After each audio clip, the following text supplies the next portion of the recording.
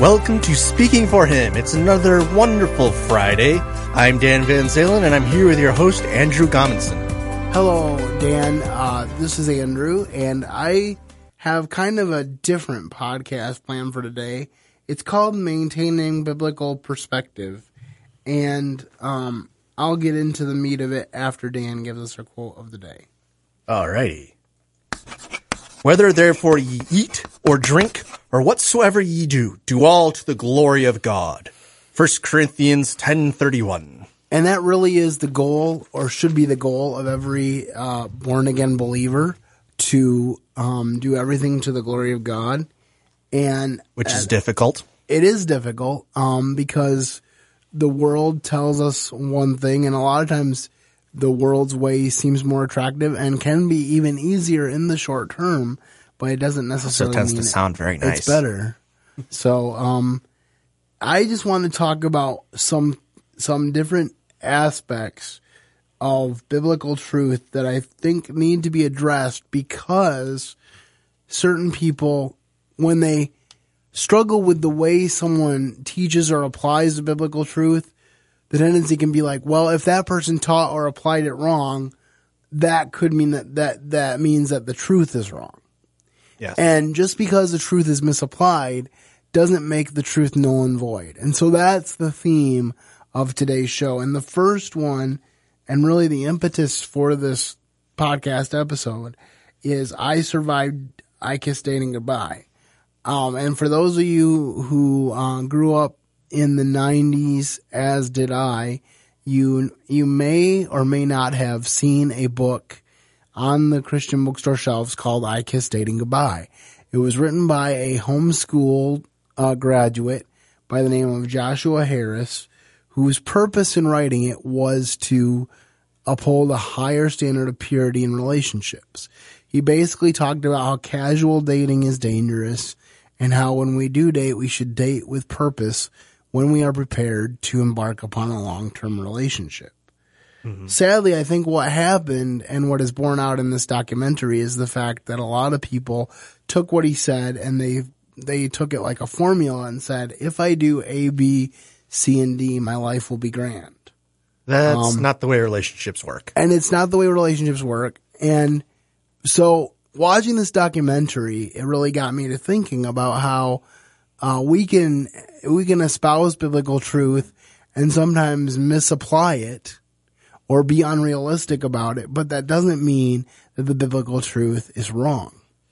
When I wrote my book, Men of Valor, which is an ebook on Amazon, I talked about relationships with purpose, but I tried to put it in terms of general principles rather than a specific formula, because as we've already discussed, having a formula is not a guarantee of success. But my main principles that I thought of for this particular important issue was dating when you are in a life position to marry, because to me, it's not good dating behavior when you're 12, 13 years old, saying I'm with this person, and then often the next week or the next month you're with another person, and by the time you get out of high school, you've dated, 6 or 8 or 9 people.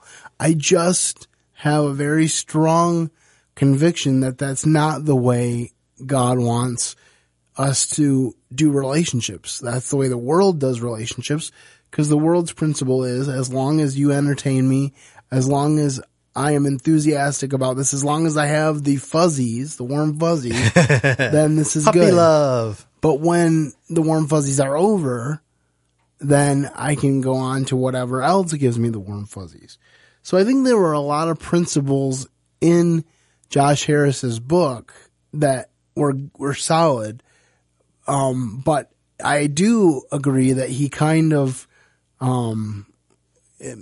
I do see how people could have perceived it as like definitive formulas to follow, which would make it difficult. Like one person said, pointed out, well, what about the person that stays single? Because when he wrote the book, he kind of talked about singleness as a season, and some people end up staying single for a long term. Well, then what do you do then? And he talked about how, You gotta look to Paul's words. he talked about, well, what if I, cause he had a standard where he didn't kiss his wife until their wedding day. And there was one girl on there that started feeling guilty because she kissed her fiance.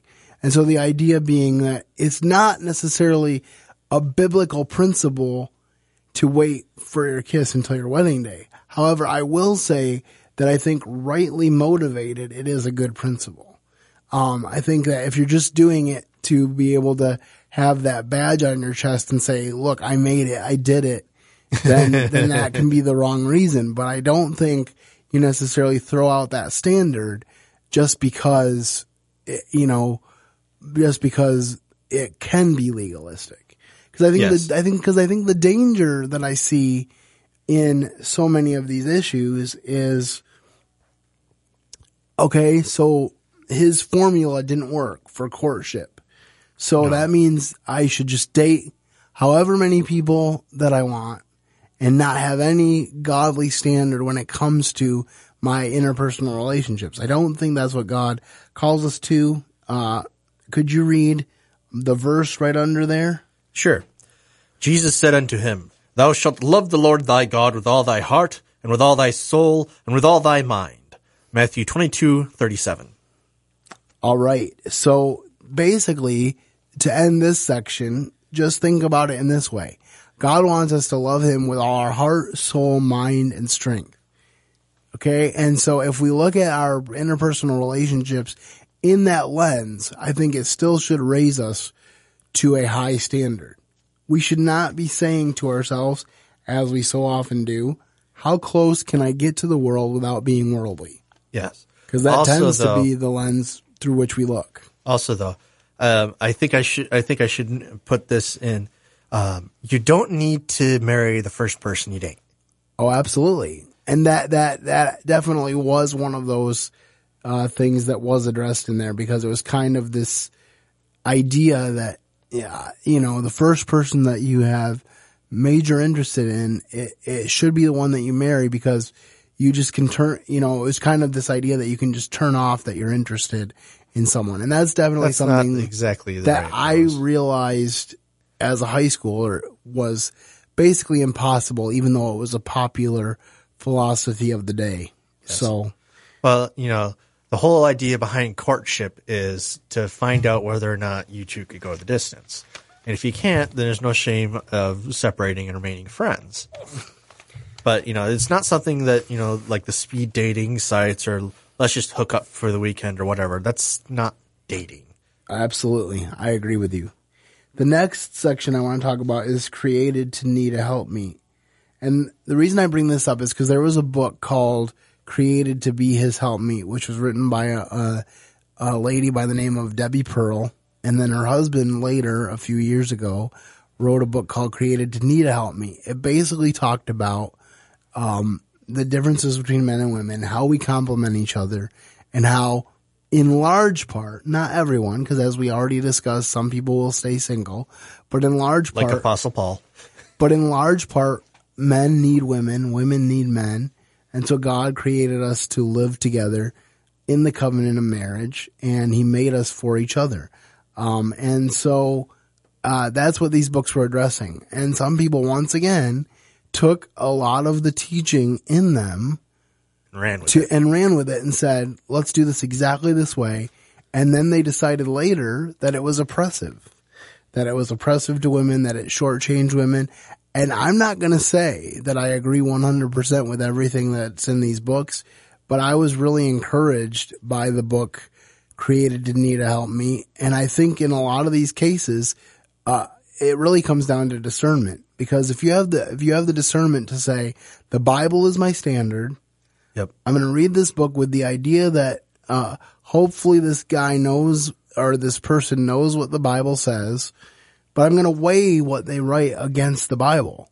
That's one thing for me as a podcast host, as a preacher, and as an author. A big challenge that I issue to everyone is challenge me. If you think that I'm unbiblical in some way, challenge me in it, because I don't want you to come away from this show or anything that Speaking for Him does and say, Speaking for Him said this, so that makes it true. No, that's not what makes it true. If the Bible says it, that's what makes it true. And to be fair, a lot of these books, even though I have not read them, sound explicitly like they're written off of other people's experiences, and this is the way they see the world, this is how they've experienced, and so they have an opinion bias. And if you look at it as this is all dry fact and don't remember that there's an opinion bias here from their experience, you can really hurt yourself. Oh, that's really the main point of what I'm trying to say is, let's get back to the Bible. So for this point, let's read Genesis 2:18-24. And the Lord God said, "It is not good that man should be alone. I will make for him a helpmate for him." And out of the ground the Lord formed every beast of the field and every fowl of the air, and brought them unto Adam to see what he would call them. And whatsoever Adam called every living creature, it was named thereof. And Adam gave names to all cattle, to the fowl of the air, and to every beast of the field. But for Adam there was not found a helpmate for him. And the Lord God caused a deep sleep to fall upon Adam, and he slept. And he took one of his ribs, and closed up the flesh instead thereof. And the rib which the Lord God had taken from man made he a woman, and brought her unto the man. And Adam said, This is now bone of my bones, and flesh of my flesh. And she shall be called woman, because she was taken out of man. Therefore a man shall leave his father and mother, and shall cleave unto his wife, when they shall be of one flesh. Genesis 2:18-24. And there you have it in black and white, God's plan for the furtherance of the human race, God's plan for a companion for Adam. We read in here that he named every beast of the field, but after he named all the beasts of the field, there was no helper suitable for him. So God created woman from the man. Now, if you sit back and you think about that, that's actually an amazing thing that God created women from the man to be his companion. But a lot of times when people start preaching along those lines, people get offended. Because of feminism. Because they think that it means they're lesser. But the reality here is that they are actually, I think about it in these terms, I feel like they are the crown jewel of all creation, because creation wasn't complete until the woman was created. Yep. Because God said it's not good for the man to be alone. No. And it's not a bad thing to realize that you need help. I think it was interesting. 1 year ago, Christmas time, I always struggle around the holidays. That's my hardest time being single, because I still feel like God didn't create me to be single, but I've ran into various challenges. I'm sure some of them related to my disability in the area of relationships. So every holidays when we get together and my brothers have their spouses over and everything, it can be really hard. But a year ago in December, I heard two different speakers point out the fact that, telling someone that they should feel just complete in God, while it's well intentioned and while there's some truth to it, in some ways it can be borderline sacrilegious, because Adam was incomplete without his wife before he even sinned. He was a perfect man. He had perfect fellowship with God, and yet God said he's still incomplete. He still needs female companionship. And so that was really encouraging to me. And I just think that, again, with this idea, I think it's important for us to get back to basics and realize that when God gave the woman to the man as a helper, it wasn't something in subservience. It wasn't that she's not equal to him. It's that she has different roles. And now we have a culture where women are trying to do everything a man can do instead of, I think I've seen that meme with this quote, this basic quote, which is really good, which is they try to do everything a man can do instead of realizing all the unique things they can do that we could never do. And there's some that are very obvious. And rejoicing in that. And I think part of that, I think that is part of what has led to the gender confusion that we Yes. see in our society today. Because once you take away the specialness and the uniqueness of each gender, then where is my specialness? Where is my uniqueness? How do I find my identity?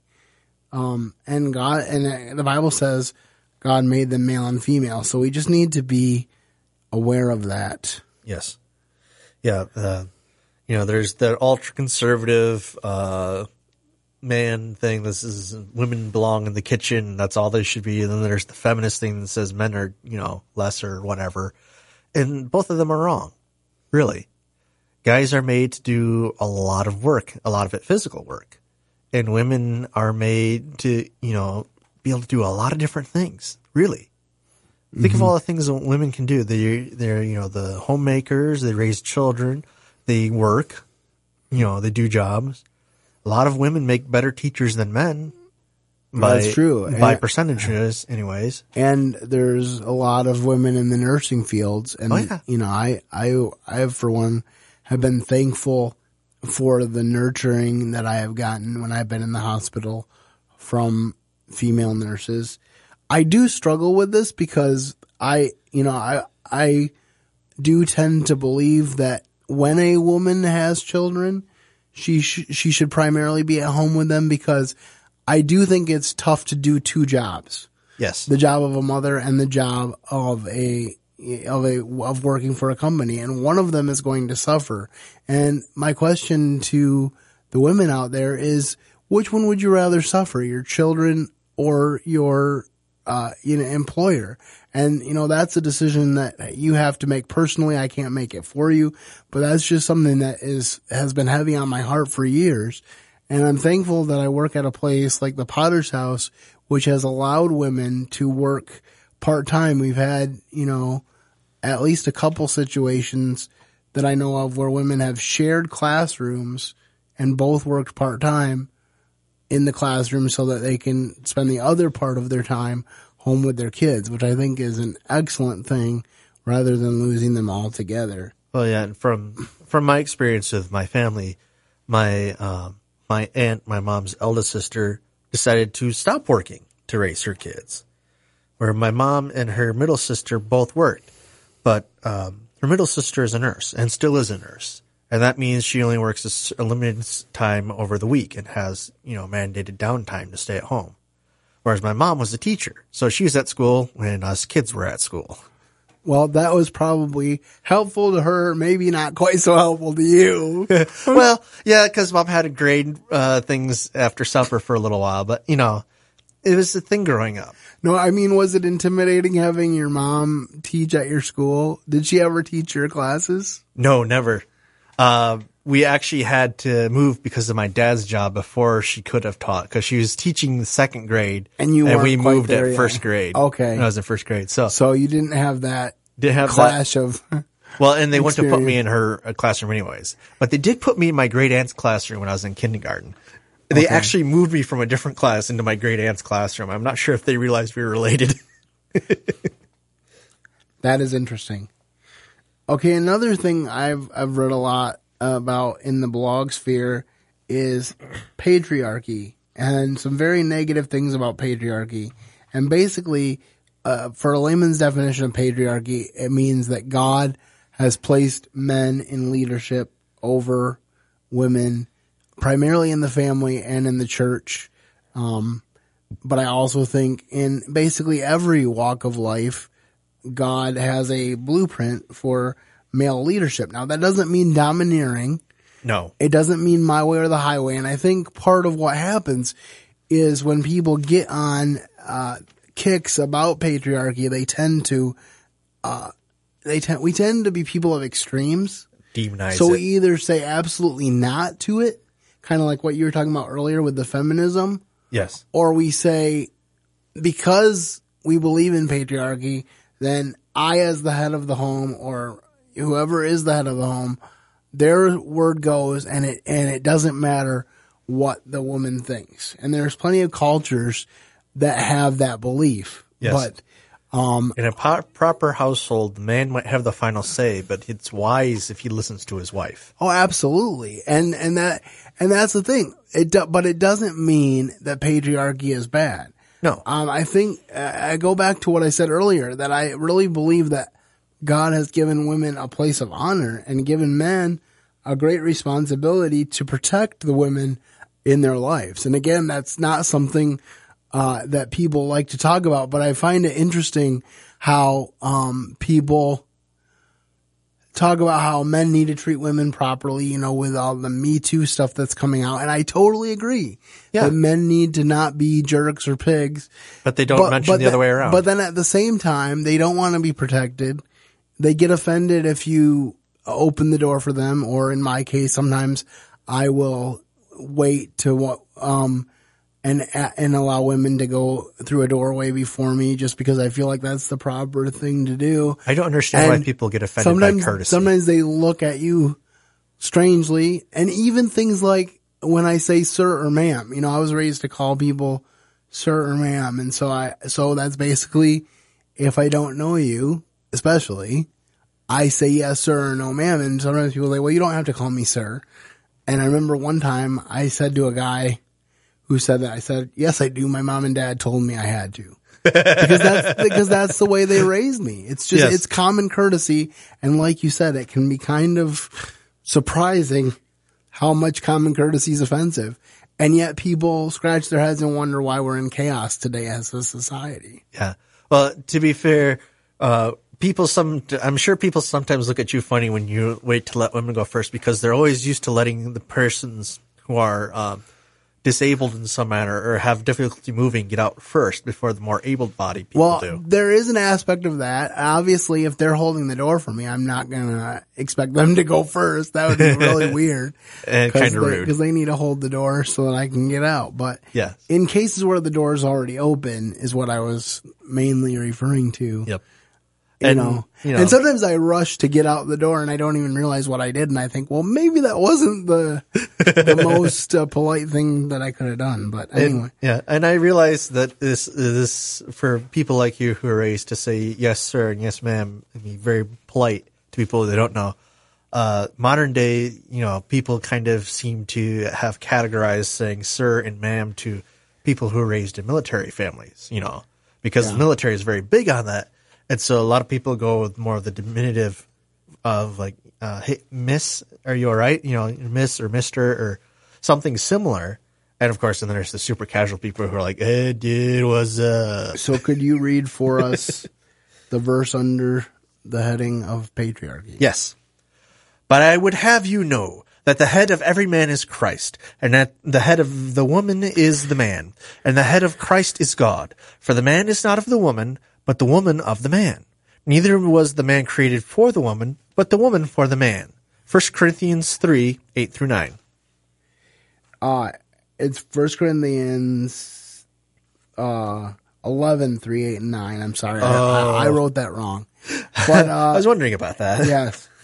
But the impetus or the goal or the thing that Paul is saying here is to remember that the head of every man is Christ. I think this is a key that gets left out, because when you get into the discussions about the patriarchy, people that are wholeheartedly against it, they don't think that the man has any checks and balances or responsibilities. But if you take it biblically and you say, well, actually, if I am over a woman in my family, if I'm protecting my wife, taking care of my wife, guess what? My head is Christ. I'm accountable to him directly for how I treat my children, how I care for my wife.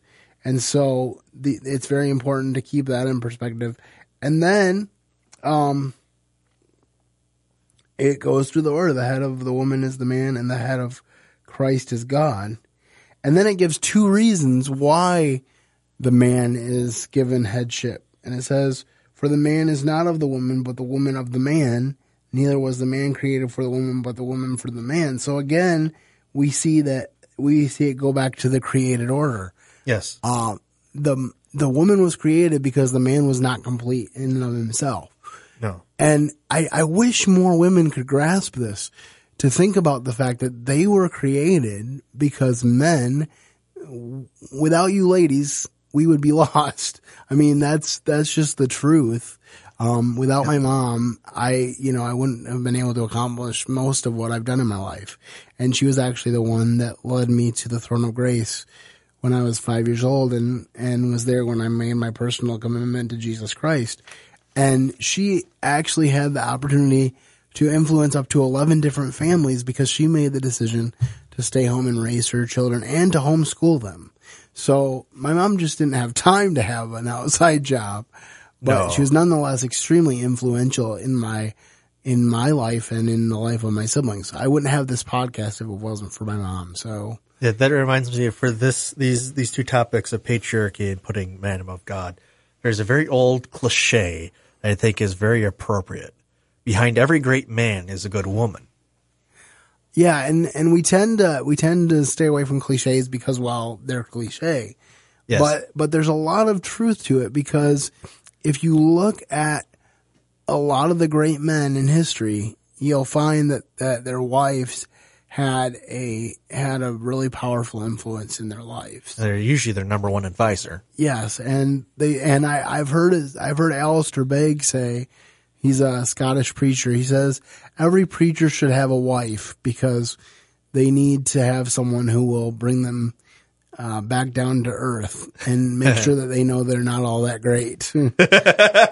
So that's a good way of putting it. So that's an important thing to think about. And then, as Dan alluded to, our last thing to talk about is putting man above God. Could you read the verse? Indeed. And there sat a certain man at Lystra, impotent in his feet, being crippled from his mother's womb, who never had walked. The same heard Paul speak, who steadfastly beholding him and perceiving that he had faith to be healed, said with a loud voice, Stand up upright on thy feet. And he leapt and walked.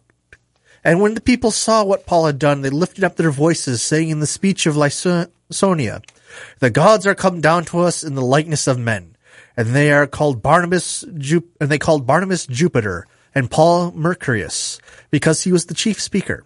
Then the priest of Jupiter, which was before their city, brought oxen and garland unto the gates, and they would have done sacrifice to the people. Which, when the apostles Barnabas and Paul heard of, they rent their clothes and ran in among the people, crying out and saying, Sirs, why do ye do these things? We are also men of like passions with you, and preach unto you that ye should turn away from these vanities unto the living God, which made heaven and earth and the sea and all things that are therein, who in times past suffered all nations to walk in their own ways. Nevertheless, he left not himself without witness, and that he did good, and gave us rain from heaven and fruitful seasons, filling our hearts with food and gladness. Acts 14:8-17. So you kind of started talking on this topic, so I wonder, do you have anything else to say about how we tend to get to the point of putting men above God? Yes. Going a little bit back to your patriarchy moment, people who dislike patriarchy very vocally and with great fire and passion tend to, on a whole, I suppose, this is a generality, so I'm really kind of leery about speaking generalities too much, but they tend to put man above God if they even acknowledge God in the first place, you know.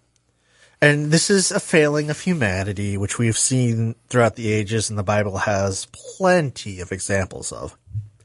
But we tend, and I think it comes from our tendency to look at the immediate, you know, because we can't see God with our eyes or hear him with our ears or speak to him face to face or feel him, you know, because we can't experience him in the world of now, we tend to forget he's there and therefore put ourselves above him. And this, of course, causes problems, which we then do not acknowledge because we're humans and we tend to do that thing. Well, and in the passage that I just read, you know, Paul heals a lame man, and the natural response of these pagan people is to think that they are the gods that they have been worshiping, and so their response is to begin to worship them, and then Paul brings them back to earth and says, no, I'm not a god. I am a person. I'm just a regular guy. I'm just like you. except that I've been redeemed, and this is how you can be redeemed as well. And I think that is the reason I put it last is because I think this is key to the whole discussion, actually. And every one of these issues, people have written exhaustively on each one. And if you decide to make them your standard rather than God, that's where the trouble begins. Oh, of course. Because it begins for you because they're not God, and it begins for them in some ways because it can be a temptation to get a big head when people start following the things that you say or the things that you write. Incidentally, that's one of the reasons why I named my ministry Speaking for Him and not Andrew Gomison Ministries. Way back in the beginning, when a friend was helping me build my website, he's like, well, do you want it to be AndrewGomisonMinistries.com or something else? And I knew right away that I wanted it to be Speaking for Him because I don't want it to be about me. In some ways, it's going to be about me because it's the ministry that God has given me, but I want it to be primarily about Him. Yes. Well, and that's a great thing that you realize that right away, because a lot of people don't.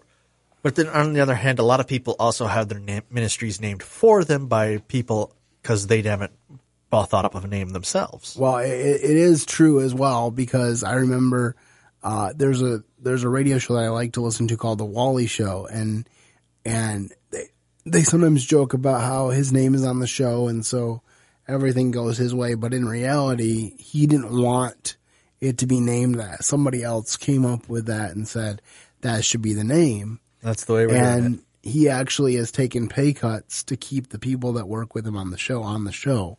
So it's been very, the joke is that he is this all-powerful, in control guy, but he really isn't like that in real life. And so that is true, that just because it's named for someone doesn't mean that it's a bad ministry. It's just a step that I wanted to take from the very beginning to make sure that my focus was correct. Oh, yeah. And like I said, in any one of these topics that we've discussed tonight, if you put man over God, you can start to think that what they wrote is true because they wrote it and not because you searched the Bible to see if it was true.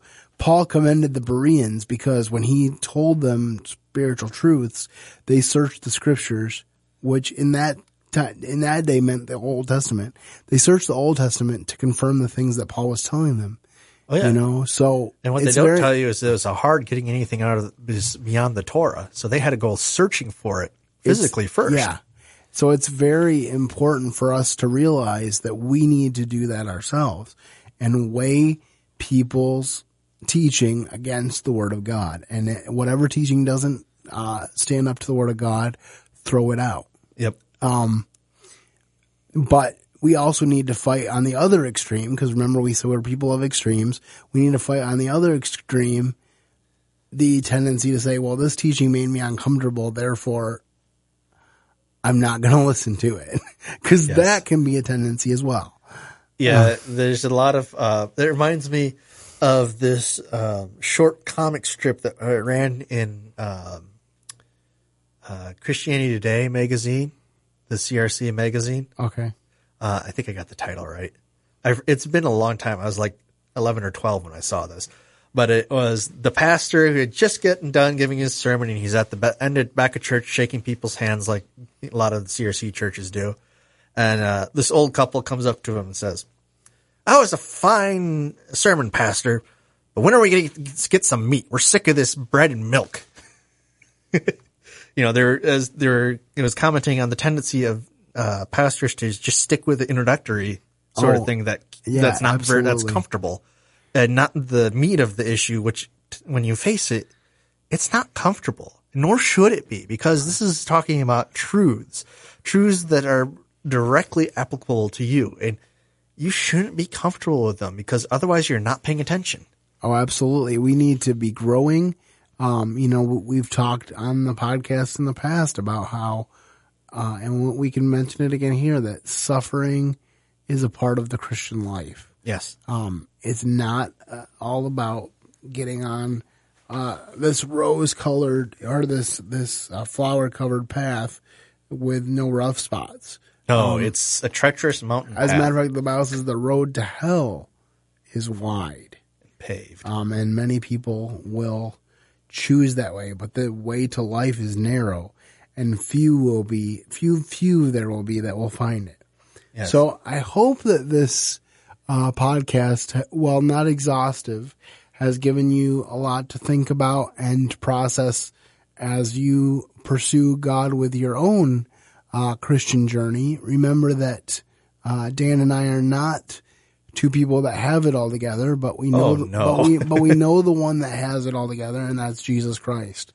And that's why we're here doing what we do every week. Yep. We're just a couple of regular guys who might be able to give you a nice primer. So that's, so our goal is that you would be able to, after listening to this, have a great weekend. And as always, keep serving the best of masters. Thank you for listening to today's episode. Your host has been Andrew Gomison, founder of Speaking for Him. For more information on today's show and to leave us comments and voicemails, visit speakingforhim.blogspot.com. You can find Andrew's ministry at speakingforhim.com. That's speaking, 4, HIM. You can also interact with us at facebook.com/speakingforhim and on Twitter @speakingforhim. And when you look for us on iTunes and Stitcher, let us know what you think of the podcast by leaving a rating and review.